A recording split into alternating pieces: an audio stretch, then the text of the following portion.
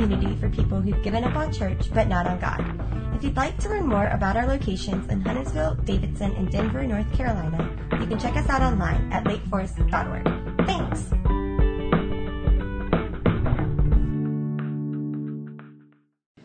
Well, good morning, everyone. My name is Aron. I'm the teaching pastor. So glad you've joined us today. I thought it'd be fun to kick off with just some Easter numbers, right? Some of y'all know last weekend, boy, what a full weekend for us. All began with Good Friday service. Beautiful, those of you who were part of that. On Saturday, we had 50 volunteers, over 50 volunteers who went out to the land. Over 8,000 eggs were hunted for. We had 150 cars that were not volunteer cars, but cars from the community. So you can do the math and guess as to how many folks came out for that hunt. We think somewhere between 400 and 500. And then, of course, Easter Sunday, we had our single largest Easter Sunday ever. Over 500 folks who joined us for one of our two services here. What a weekend. What a weekend. And if you missed it, what you really missed most was a story about naked fishing from the Bible. And if that doesn't intrigue you, you will have to go online. I don't know what else to say. We had such a great Easter, and just want to thank all of you who were part of that. By the way, if Easter was your first experience with us and you came back, we're so glad that you came back after that great experience. But we are thrilled that you're back for a second time, and we would love to connect with you. We have a connection table in the lobby. In fact, if this is your first time, maybe you've been coming just a couple times, we have a special gift for you. We'd love for you to stop back by that table. Just a book that we'd love to give you. Our way of saying thanks for coming and checking out stuff here at Westlake.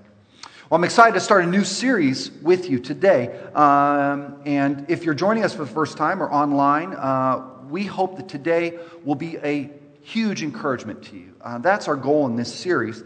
There's some defining moments in life that have a way of dividing our lives into kind of a before and an after. Right? There's moments that kind of divide our life into two. Think about the first time you learned to ride a bike without crashing. Do you remember that? Right? That divided your life before and after. You forever will know how to ride a bike now. Or maybe when you got your driver's license, it felt like before was hell and prison, and then afterwards is freedom. Right? That's just kind of divides your life in two. Or maybe for some of you, the birth of a child. Having a child can change your life into kind of a before and an after. A friend of mine was fond of saying that there are two phases in life. He called it the LBC and the LAC. Life before child and life after child. He said it was really easy to remember because the life after child, the LAC, was a season of life where you lack sleep, you lack money, you lack freedom, and you lack sanity. Right? We kind of get a feel for that. Divides our life into before and to after. Well, for Christians, there is one event alone that marks us more than any other. It's the event that divides history into a before and after, and that is the resurrection of Jesus. The life, the death, and the resurrection of Jesus so changed this world and so changed history that for the last 2,000 years we have actually measured time based on this one man. In fact, this is the year 2018, and tomorrow I will turn 23. And we measure 2018 years since what? Since Jesus, right? Since Jesus. A.D., Anno Domini, means the year of the Lord. For 2,000 years, the letter B.C. have meant before Christ. And though there have been some recent efforts to erase Jesus from this equation, changing B.C. to BCE, before Common Era, one simply cannot erase Jesus from history. The central claim of Christianity is not that Jesus existed, though he did. It is not enough to say that Jesus was a good man or a moral teacher. The central claim of Christianity is that when he died, God raised him from the dead. That is the defining moment. And to be sure, the entire Christian message hinges on this event in history. The whole Jesus movement hinges on this one thing: that the tomb was empty and that Jesus is alive. You see, for Christians, the resurrection is not simply a nice idea or a compelling story. It is actual history. The Apostle Paul put it this way, one of the early followers of Jesus, in a letter he wrote to a first century church. He said this: if Christ has not been raised, if he has not been raised from the dead, your faith is futile. You are still in your sins. Then those also who have fallen asleep in Christ are lost. If only for this life we have hope in Christ, we are of all people most to be pitied. In other words, Paul says, look, either the resurrection is true or it is not. And if it is not, then we should just pack up now and go home. But if it is, if the resurrection is history, then now what? Did you get that? Shrug. How many people actually recognize the shruggy? Can we throw that shruggy up? Do we have that? Just so you know what this is. I had to learn this from my kids. You see the shruggy? See, now it all makes sense. Here we go. So now what? The validity of the entire Christian faith rests on this one question. Did the resurrection of Jesus really happen?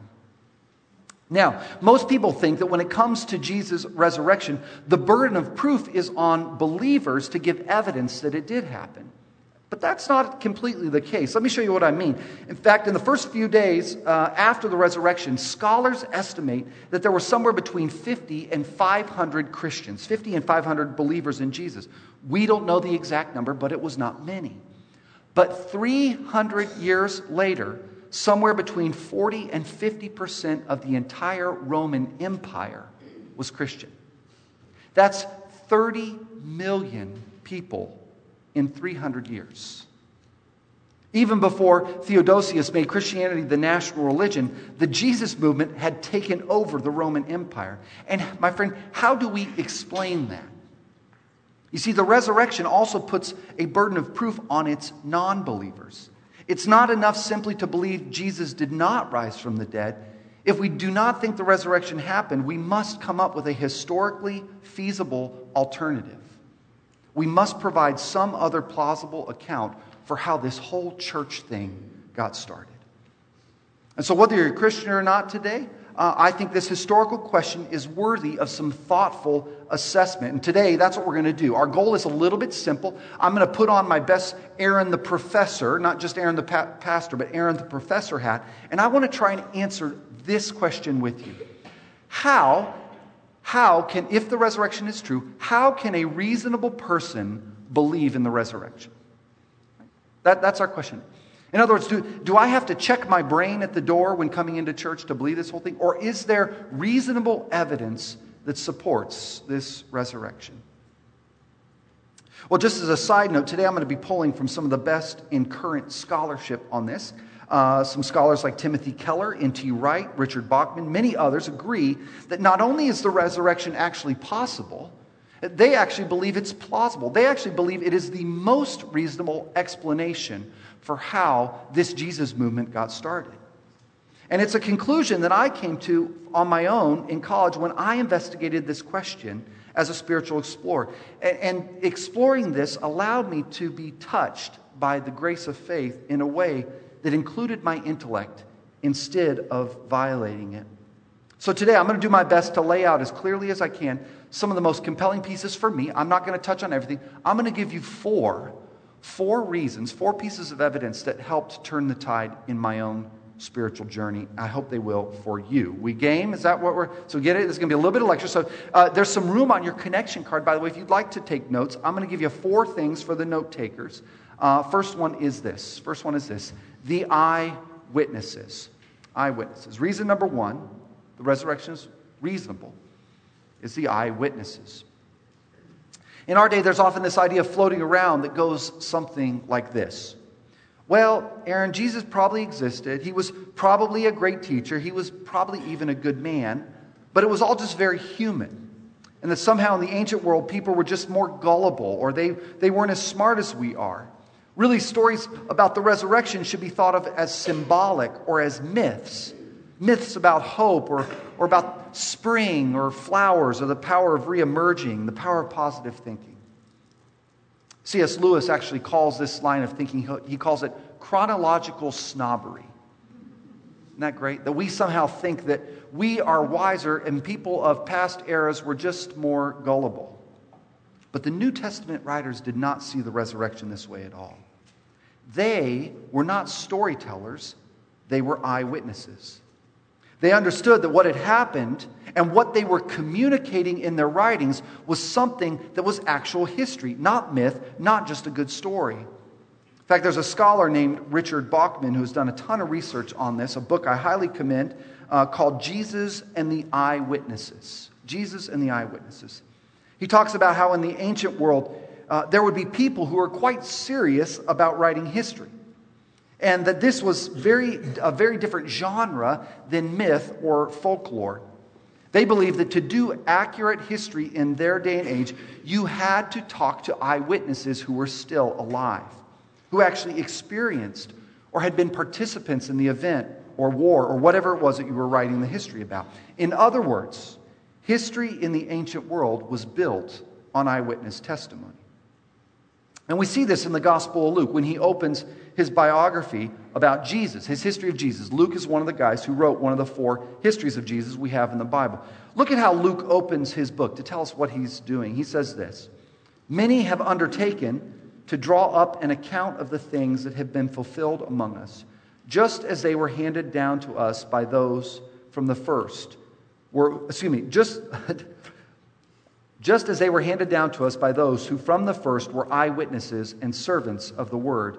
With this in mind, since I myself have carefully investigated everything from the beginning, I too decided to write an orderly account for you, most excellent Theophilus, so that you may know the certainty of the things you have been taught. Now, whatever you think about the Bible, whatever you think about this writing, it is not intended to be read as symbolic stories or myths.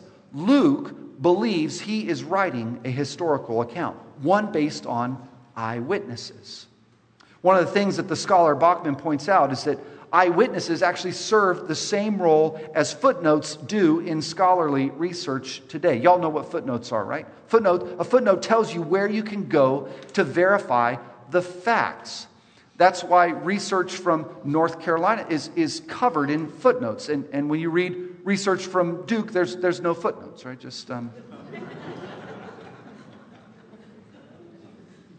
Footnotes are where you can go to verify the facts. Let me give you 2 examples, because this happens all over the place in the Bible. Because in the Bible, they did not have footnotes in the ancient world. Instead, they cited the names of the eyewitnesses as the footnotes. The names of the people who were there are the ones that you could go to verify the facts that were being cited. And this happens everywhere. Y'all remember 2 weeks ago, March 23rd, Palm Sunday, we looked at the thieves on the cross. But you remember there was another man that Mark mentions at the beginning of that story that has nothing to do with the rest of the story. It's simply the footnote. It's Simon of Cyrene. Do you remember this? He's the man who carries the cross. Mark tells us in his gospel that his 2 sons were named Rufus and I can't even remember, Thea something, right? And the point was this. Bachman says, look, the reason he mentions these 2 sons, they're not even there, is because those guys were a part of Mark's church. They're the footnote. Do you want to know if this really happened the way I'm telling you? Go and ask Rufus. He'll tell you. He'll verify it. He's my footnote. There's another one that occurs. It occurred in our Easter sermon last week. I already mentioned if you were with us for Easter, you remember Peter was naked fishing. I don't know why. He lost a bet, whatever it was. He's out there naked fishing. John mentions there are 6 other dudes in the boat with them. And he gives us their names. He says Simon Peter was there. Thomas, also known as Didymus, in case you forgot he has 2 names, nickname. Nathanael from Cana is there. And the sons of Zebedee. 2 other disciples were there, one of whom is John. Why does John not mention his own name? Because it's not cool to cite yourself as your own footnote. Do you see that? But do you see what's happening here? I mean, you read the Bible all the time. You're going, this story's going great. And then there's like 3 verses of just names. Why are their names there? Those names are there because they are the footnotes so you can fact check this story. The gospel writers were writing history, not myth. And this happens everywhere. Now, when I preach, I will sometimes hear people come up to me afterwards and say, you know, Aron, you tell so many of those crazy stories about like the stupid stuff you've done in life. I'm not sure all those are true. Like, are you making those stories? Are you really that dumb, Aron? Right? Like, did you really drain all your transmission fluid thinking you were changing the oil? Yes. And if you want to verify that fact, all you have to do is go and talk to my family. They're the footnotes, right? They are writing the book, over 1,000 pages now called Dad's Biggest Blunders. We're going to have it on sale eventually here at church. It'll be great. See, the first piece of evidence of the resurrection is that the church, the Bible, and the apostles all rely on eyewitness accounts for the credibility of this resurrection. That's the first piece. The second one builds on this. The second piece of evidence that's so compelling, at least to me, I find this one so striking, is what I'd like to call the women. The women. It's what sometimes scholars refer to as the testimony of the women. Let me see if I can set this up. You see, there's something very interesting that happens in all four of the Gospels. All four accounts do the same thing. All four accounts in the Bible mention that women were the first to witness the empty tomb. Women were the first to witness the resurrected Lord. In fact, Luke goes on to describe it this way. He says it was Mary Magdalene, watch the names, Joanna, Mary the mother of James, and the others with them who told this to the apostles. But they did not believe the women because their words seemed to them like nonsense. It's like the men had their fingers in their ears when the women came to them. They're all la, la, la, la, I'm not listening to you. I know it's hard to believe that there were ever men who would struggle with good listening skills. But this is exactly what happens, right? The women, they come and they say, hey, guys, Jesus is risen. We saw the empty tomb. He appeared to us. But they don't believe it.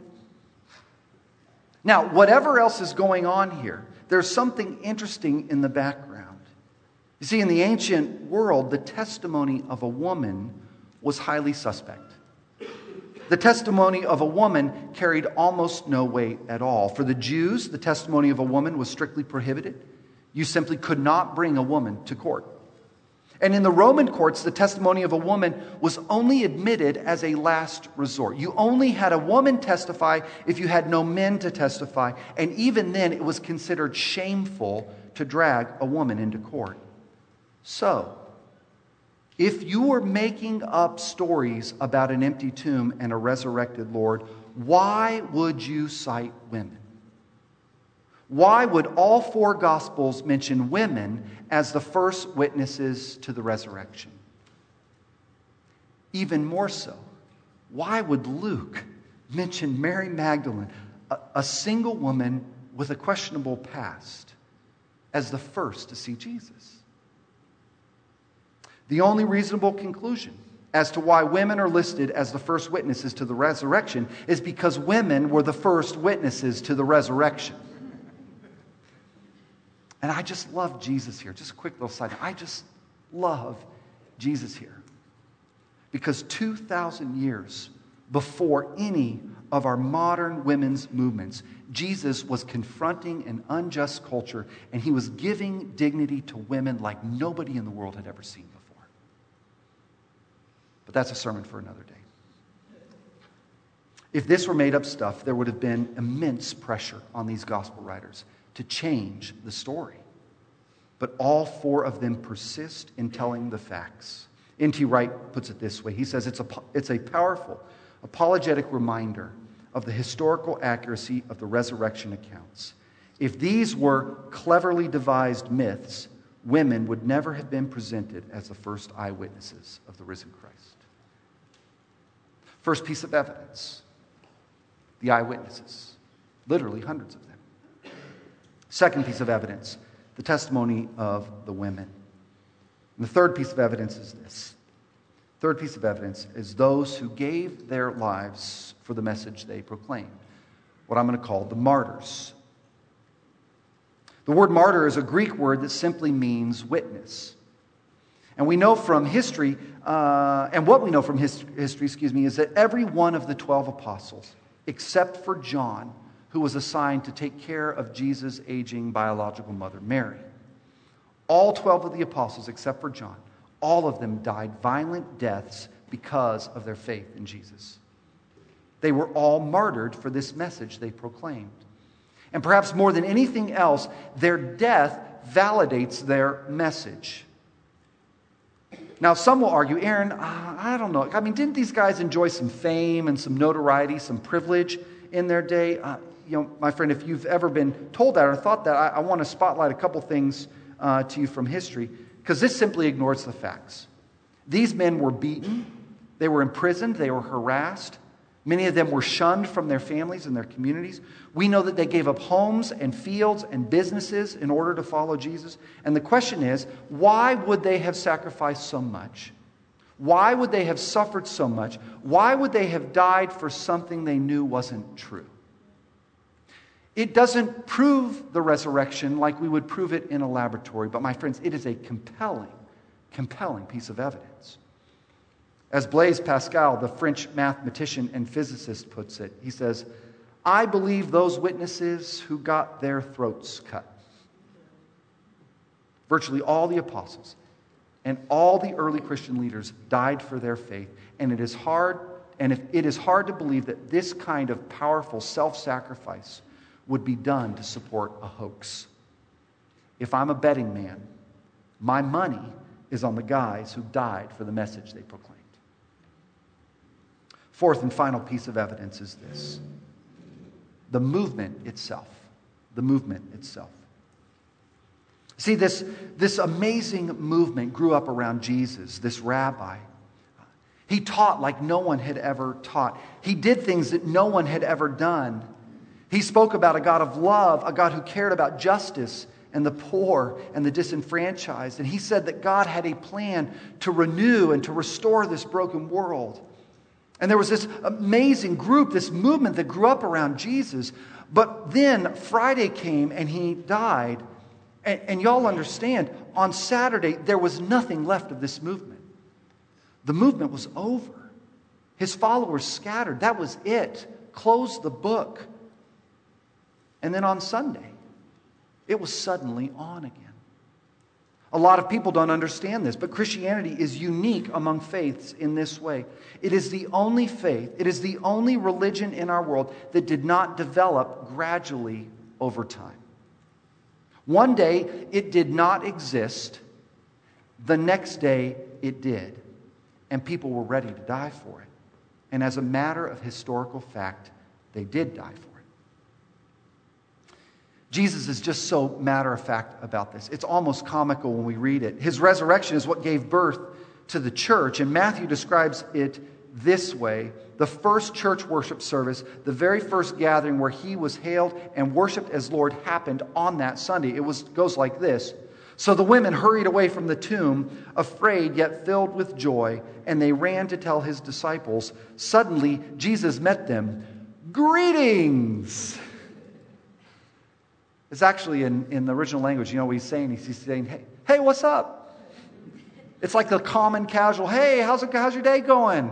He just appears, hey guys, how's it going? They came to him, they clasped his feet, and they worshiped him.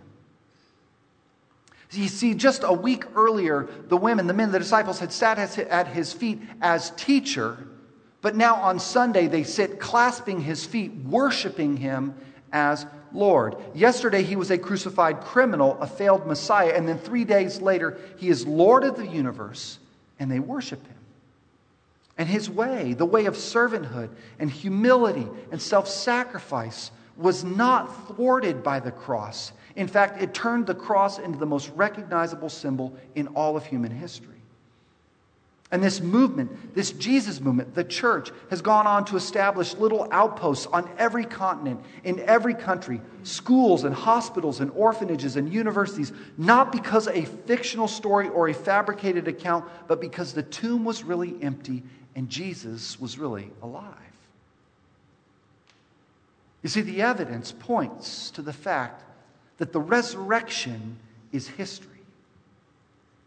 But the scriptures go beyond just history, because the resurrection changed everything, and the resurrection has the power to change you and me as well. And as I think about this is perhaps the most mysterious, the most powerful thing I know about the resurrection. That the Bible says there is a kind of power through the Spirit of God that lives in you and me and anyone who would put their faith and trust in Jesus. The power to change, the power to live beyond the grave. Paul describes it this way in Ephesians.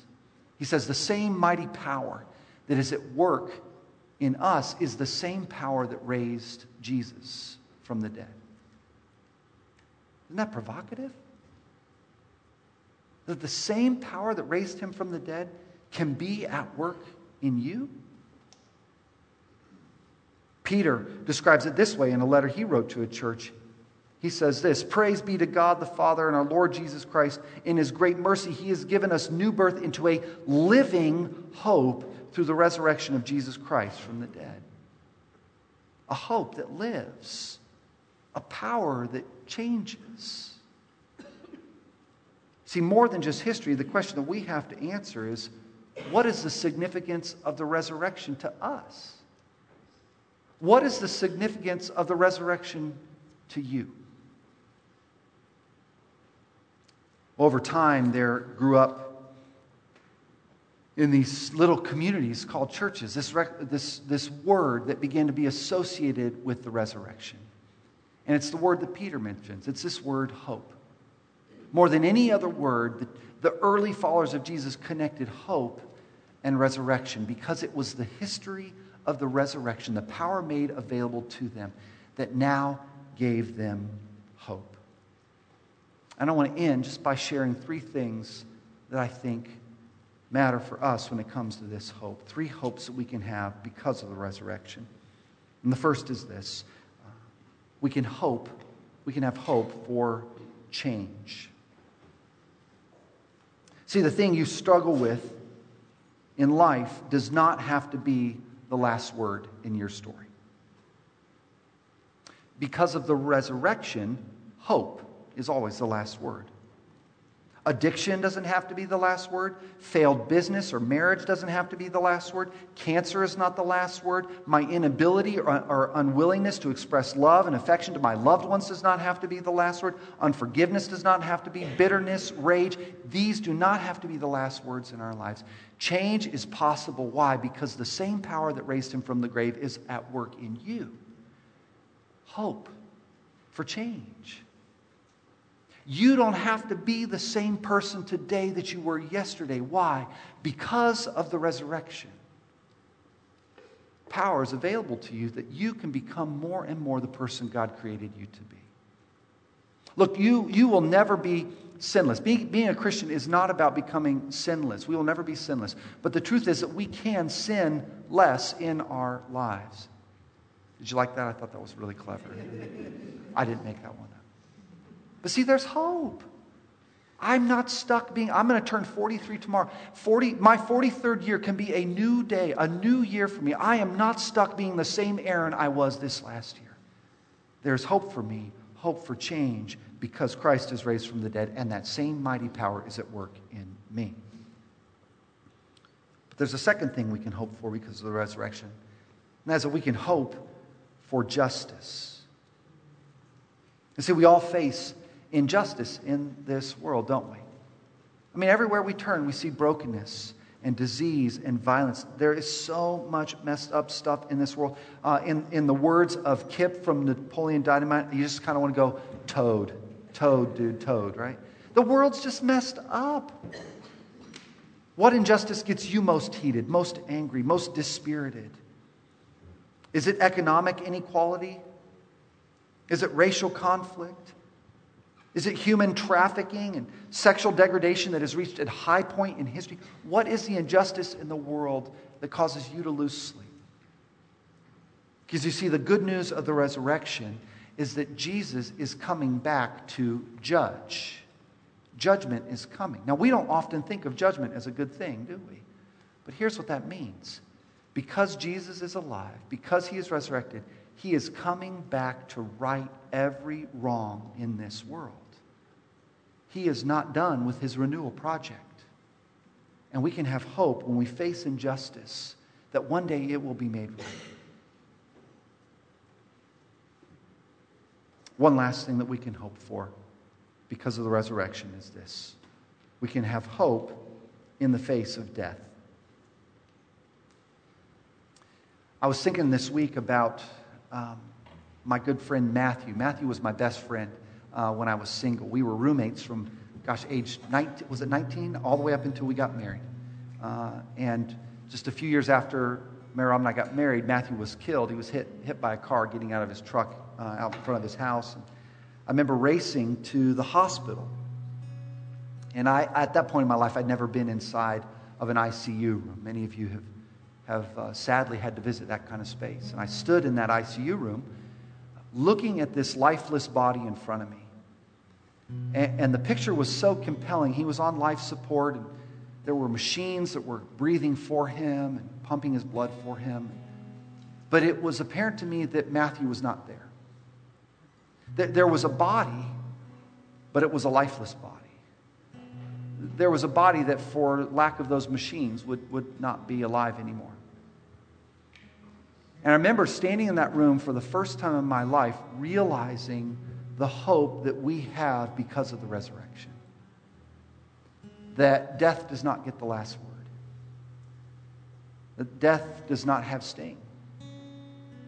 And I remember praying, I said, God, I don't know how to trust you for this, but I want to trust because I know that one day this body will live again. And that one day I will be able to look in Matthew's eyes again because of your resurrection. Would you give me that hope? You see, you don't have to believe in the resurrection. But if you do, I want you to know this, that perhaps the most compelling piece of evidence of all is the change that can occur in you and me when we will put our faith in Jesus.